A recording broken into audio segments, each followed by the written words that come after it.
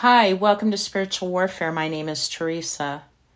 Right people, right place, right plan. Discerning the Voice of God by Jensen Franklin.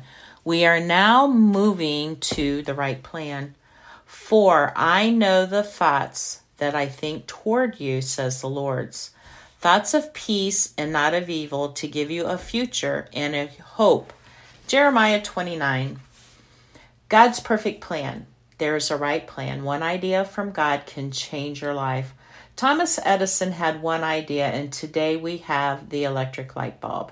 The Wright brothers had one idea, and now we have aviation. Bill Gates had one idea, and today we have the personal computer.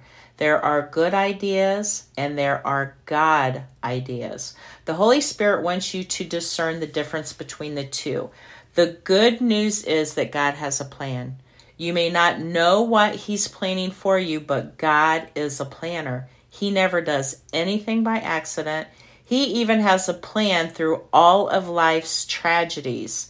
He's been planning the marriage supper of the Lamb for 2,000 years. You can be sure He's got a plan for your life.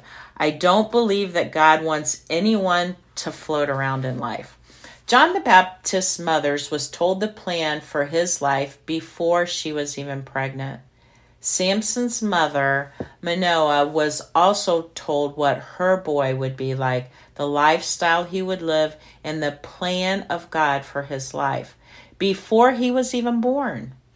God has a plan for our lives, our families, our children, and our ministries. And God's plan is ultimately to bring us blessings. God blesses us in natural ways, but every once in a while, He sends wonderful supernatural blessings into our lives. His plan is perfect, and when we pray, He often leads us to it in awesome supernatural ways. Pray with me. Heavenly Father, thank you that you have a plan for my life.